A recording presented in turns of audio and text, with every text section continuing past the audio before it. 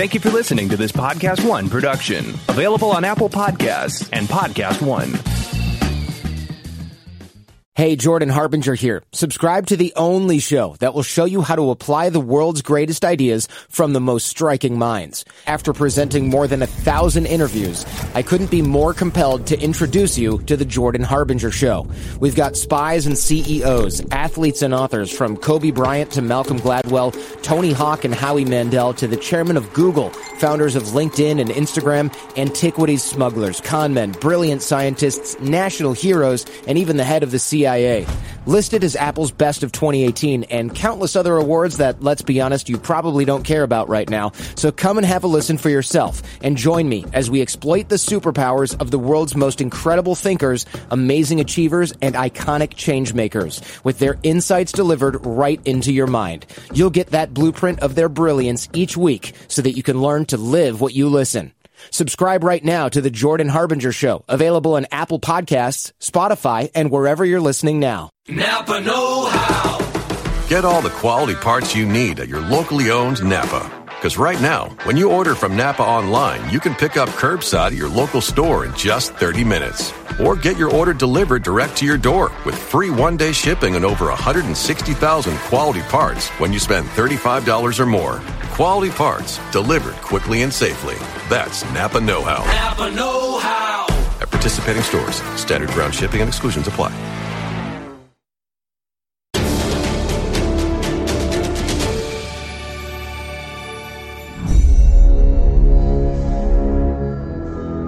Hello, everyone, and welcome back to another brand new episode of What the Throne, Collider's weekly Game of Thrones podcast. My name's Dennis Din. I'm here with Ashley Victoria Robinson. Hello.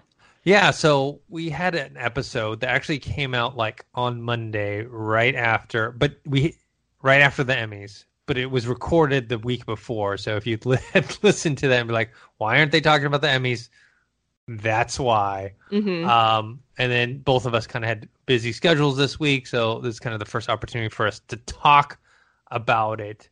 I'll be honest with you, I didn't have a chance to watch the entire Emmys, but I did watch, the wins that Me too.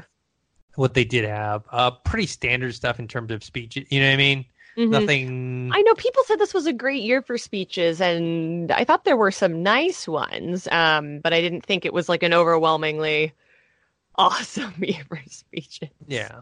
So, I mean, the thing I guess we should talk about, look, Game of Thrones was nominated for a record 32 nominations. It won, I think, 10 in the Creative Arts ceremony, which happened, I think, a week before the regular Emmys, which, is less than, I think, the record, which is 12, which they also had set in a previous year. I can't remember which year.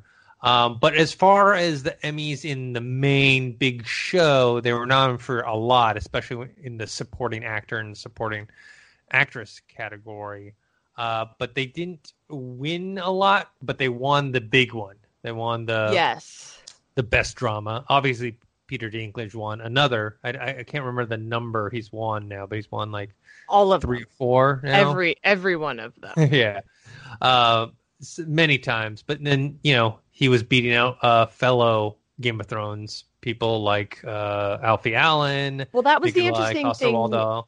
That was the same thing with the Best Supporting Actress category. Yes. And a lot of the Game of Thrones fandom is wondering if, because so many people were nominated in the same category, if the powers that be decided that they canceled each other out, which I think is possible. An interesting conspiracy theory. I don't know if I buy it. I mean, with the Oscars, they say the same thing, sometimes when or if an actor gets nominated, let's say for 2. Peter Dinklage, by the way, has supporting won actor. How many? 14. 14? 14 awards. Yeah. I was like, there's no way he won 14. 7 primetime Emmys. There you go. Oh, wow. 7. But when you Google it just says 14. And I was like, okay. What season did he not win then?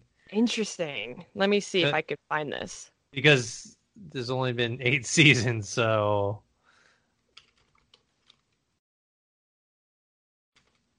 He won he won 2011, 2012, 2013, 2014, 2015. The way this article is written is very difficult to read. Anyway, He won a bunch.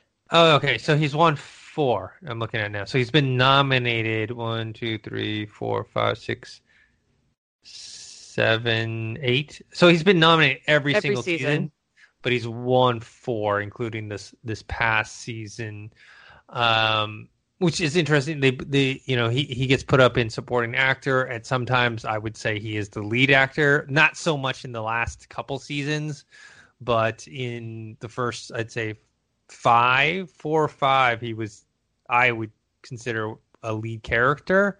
Yes. But a lot of the stuff is, you're playing the odds game. Like, oh, is it more likely that I'm going to win for this or that? Because it is an ensemble cast, which means even when you are, let's say, a lead actor, you get less screen time. Mm-hmm. I think it's interesting as well because people with Emmys in particular, they do it with Oscars, but more with Emmys, I feel.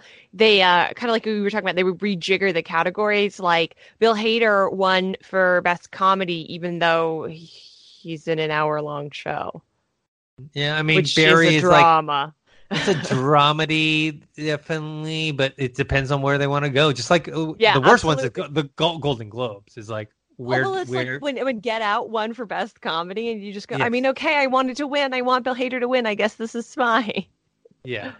But yeah, Peter Dinklage won. But the rest of the cast, like you mentioned, we have the supporting cast of whatchamacallit, with like Lena Headey. She's been nominated. I'm surprised she didn't win, actually. Well, I think because this season she didn't have that much to do. I think she should have won for other seasons, but this season, she wasn't as prominently featured. But she's been nominated 5 times. Yeah, she hasn't won yet. But yeah, I also think with Game of Thrones being such an ensemble show, especially this season, where we had to wrap up so many loose ends, I can understand why you would be sparse, I guess, with your acting roles. It was like when the Lord of the Rings movies were always, they were nominated and they swept their last Academy Awards, but they never won an acting award, even though there are incredible performances in that as well. Again, the same type of genre, because I think when you look at the macrocosm of it all, it's more about the story that they're all telling together, whereas something like Fleabag is very much Phoebe Waller-Bridge's story, with Andrew Scott as a gorgeous accessory to that. And I think only Ian McKellen was the only one nominated. Yeah. Where because, Game of Thrones, how are you not gonna nominate Ian? But I mean, Game of Thrones, they've actually nominated quite a few. Like you mentioned, may have hurt their chances. I mean, but in the lead category, Emilia Clarke was the only one nominated, for Best Female. How do you feel about her not winning? I've seen some uproar about that. Really? Yeah. It's like I said, it's tough with these ensemble casts where you're comparing. Okay, even when you're a lead in this type of show, you're only getting X amount of minutes per episode. Where when you're watching a show like previously, let's say Breaking Bad and Bryan Cranston, he is the lead of the show. You can say Aaron Paul's kind of a co-lead, but they put him in the supporting actor category. Even Aaron Paul has more screen time as a supporting actor than any of the quote-unquote leads of Game of Thrones. Yes. But that's right. So that's interesting, but that's the structure of the show. Yeah, so. Yeah. So it's tough. So I think people judge a little more harshly, I guess, or they just don't get the benefit of like, oh, that person carried the show when it's like there's so many good actors and actresses and characters and whatnot. I think one of the big... Go ahead. I was just going to say the rhetoric that I kind of saw about Emilia Clarke was that she's been nominated, so I think also for every season. And people are like, if she was ever going to win, it was going to be for this. So I think people really kind of thought that she had that category sewn up. That's all. You know? I don't have a feeling really one way or another about it, so I didn't know if you had like a hot take on it. Not really. I do understand it's tough for those, like I said, I mentioned those ensemble casts there, and it's not ensemble like, hey, there's like 3 or 4, 5 characters, right? It's a ton of characters with a lot of moving pieces. I mean, you can say kind of towards the end, with season 7 and 8, things start to get more consolidated, so you would see characters a little more because they would be in scenes with other characters that previously were split off. So you had that, but yeah. Someday we're going to sit down together and we're going to see which one of us can name more Game of Thrones characters off the top of our heads. Yeah. Because there are so many of them. Yeah. So there was one surprise when that people did think that Game of Thrones was going to win, and that didn't, was directing for a drama series. Yeah, and it was nominated. And perhaps this is the thing that you were talking about. There was 3 episodes that were nominated, so perhaps splitting the vote. You had Benioff and Weiss for The Iron Throne, which was the last episode. You had David Nutter for The Last of the Starks, and then you had Miguel Sapochnik for The Long Night. I think that definitely muddies the water a little bit, especially when it comes to directing, because one would expect that you would put forward one unified vision of what best represents your series. I think like The Good Place season, I'll talk about season 3 because that's been out for a minute. It's not too spoilery. If people are familiar with it, they put out the episode with the multiple Janets, which if you've been watching the show, I think so perfectly epitomizes what the show is. And then from a directorial standpoint, to be like, these 3 episodes all perfectly exemplify in a nutshell what we are, I can see how that would be confusing. Although I will say that I'm sort of still surprised by the outcome. That category very much felt like it was theirs to take. Yeah, Jason Bateman won for Ozark. And I don't watch Ozark, but I was shocked that it swept as many categories as it did. And if you see his reaction during that, he was genuinely surprised. Like, he's up. He didn't really expect to win when you're up against 3 Game of Thrones episodes, especially for a Netflix show that has definitely a fan base to it, but it's not like. It's not Game of Thrones. and even in the realm of Netflix, it's not even like one of the flagship Netflix shows. You're not talking about, previously House of Cards, not so much anymore. Orange is the New Black. Even Mindhunter has a bigger profile than Ozark does. So, yes, Mindhunter with baby Ned Stark in it. Mindhunter did not get nominated for last season's. Because I think this season didn't qualify because it was past the. I think it was too. Didn't it get nominated the year before? No, because I think if it was, it would have been nominated for this year, if I'm not mistaken. I guess not. I'm surprised by that. Yeah, it's an excellent show. It also feels like something that the Emmys could really get behind. Like, typically. The types of shows that are going to be celebrated in certain categories just because it's been around for almost 100 years now. Yeah, I mean, Mindhunter, I think season 2 came out end of summer and it had already passed the cutoff date for Emmys of this year, but technically the last season would have been eligible to be nominated this year. But anyways, back to kind of the when you're talking about like there's a kind of a backlash about Emilia Clarke not winning. Well, she's obviously a huge fan favorite as well.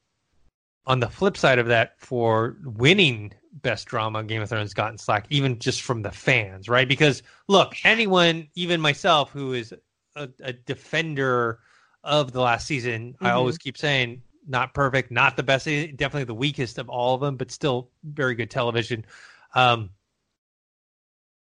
It is, a little surprising. Yeah, like the people are like so upset by the win. You know what I mean? Like how, even I remember when Game of Thrones was nominated for Best Drama, I think it's been nominated every single year it's been out. However, its first win was, I think, season 5, if I'm not mistaken. Sounds right. Which is weird because I think for me, season 4 was a much stronger season. And this season, so that's just the way the Emmys are, even to Oscars to a certain extent. Oscars less so because they don't have so much of this repeat. No, but we have seen directors win for movies that that are sort of a lifetime achievement nod, perhaps. Like Martin Scorsese. The Departed. I love The Departed, but it's not his best movie. He has way better movies. I actually think our friend Hal Rudnick kind of summed it up really well. Everyone's sort of negative reaction to the Game of Thrones winning Best Drama, and he said, you have to sort of look at it from a bigger perspective, and you have to understand that this award is for cumulatively creating the phenomena that is Game of Thrones. Yeah. Game of Thrones changed our cultural landscape, whether or not you loved the last, handful of episodes or not. And I know the award says, and I know the rhetoric around it also says that it's for specifically this season, but we've seen this time and time again. Again, we saw Breaking Bad, Mad Men. This is their last chance to celebrate it. So if you're ever going to get the biggest and best award, it's this year. And I think even if people, remain hurt and upset by the finale, that's on you. You can absolutely feel however you want. I think there's no denying the importance of Game of Thrones in the television sphere. And I hope people can make their peace with that.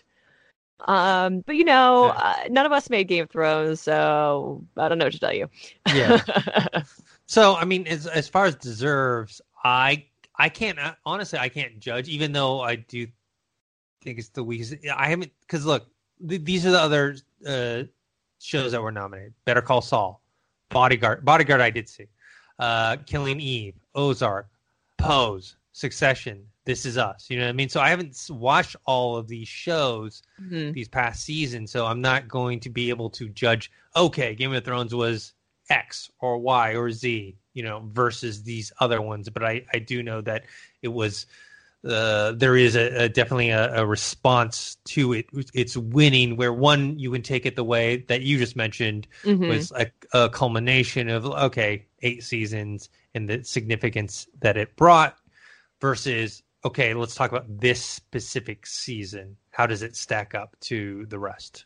Yeah, and you can think that that's not fair. You can think that that's ill-deserved. Again, everyone's opinion is fine, but that's the way it's the way it happened, and that's the way that it that's the way that it does happen, and it will continue to happen. As frustrating as that may feel from time to time.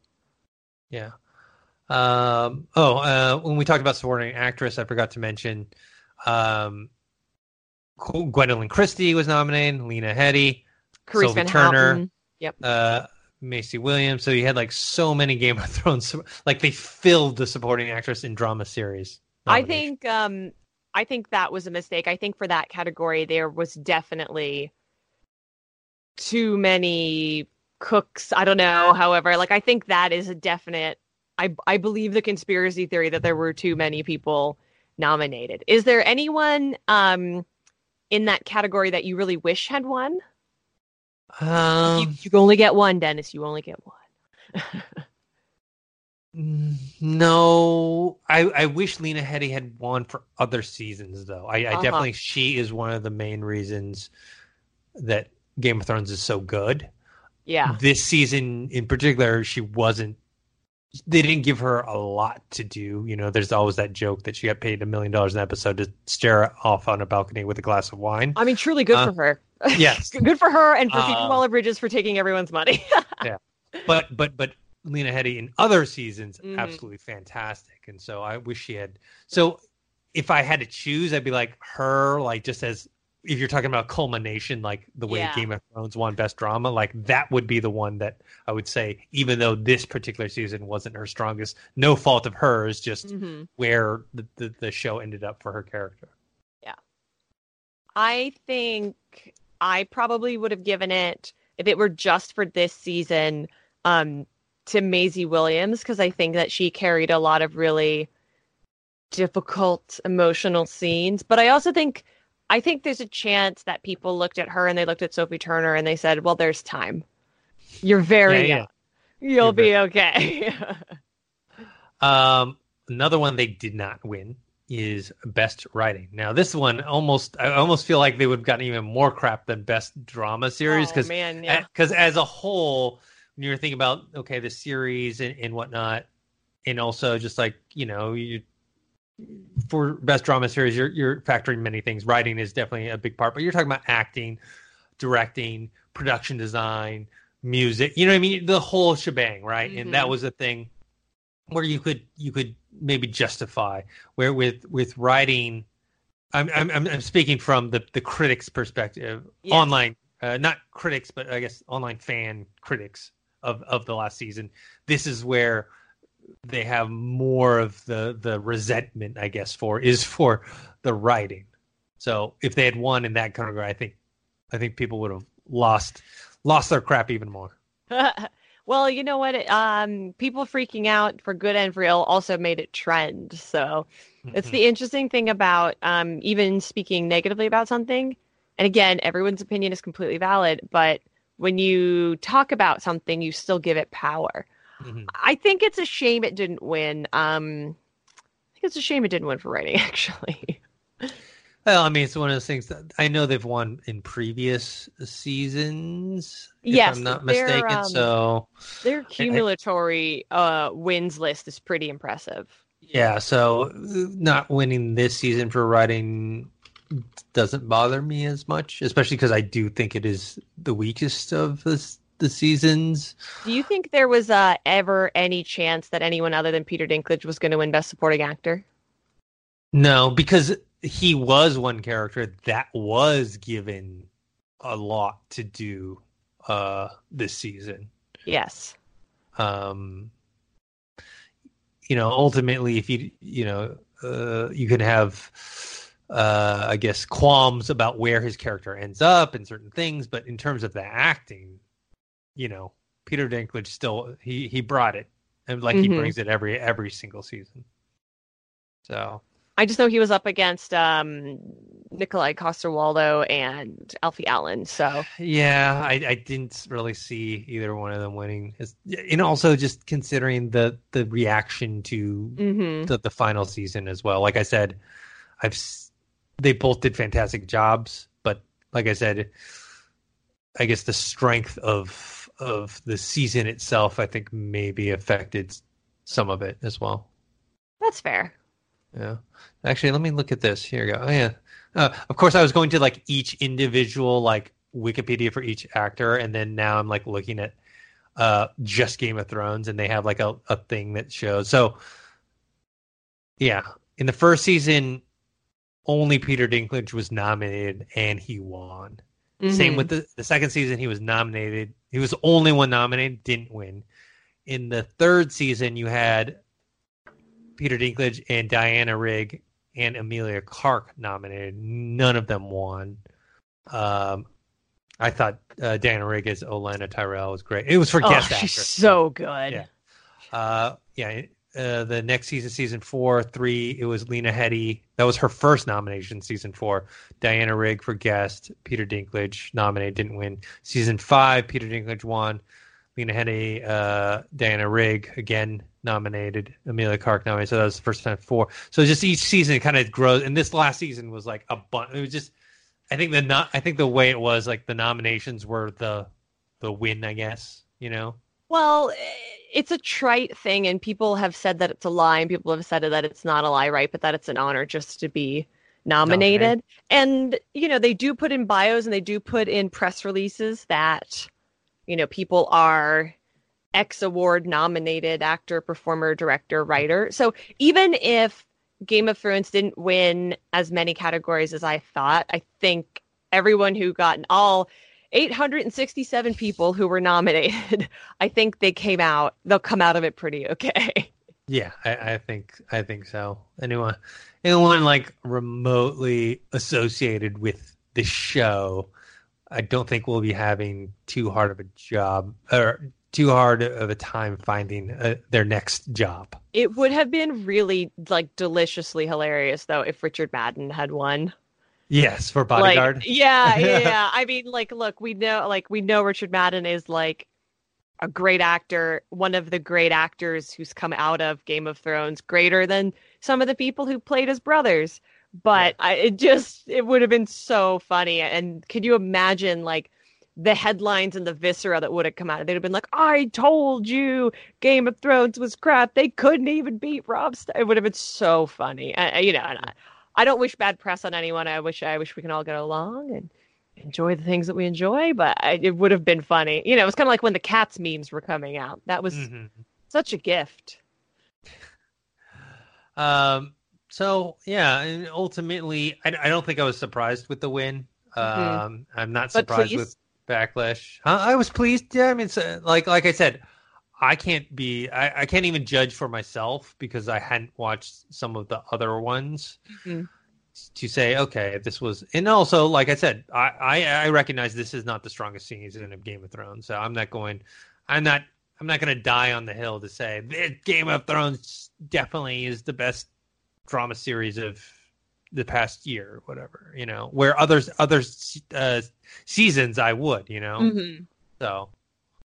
But I think that maybe that's an argument that people are mistaking that fans are making. I think sometimes people confuse best with my favorite, both of which are totally valid things to feel.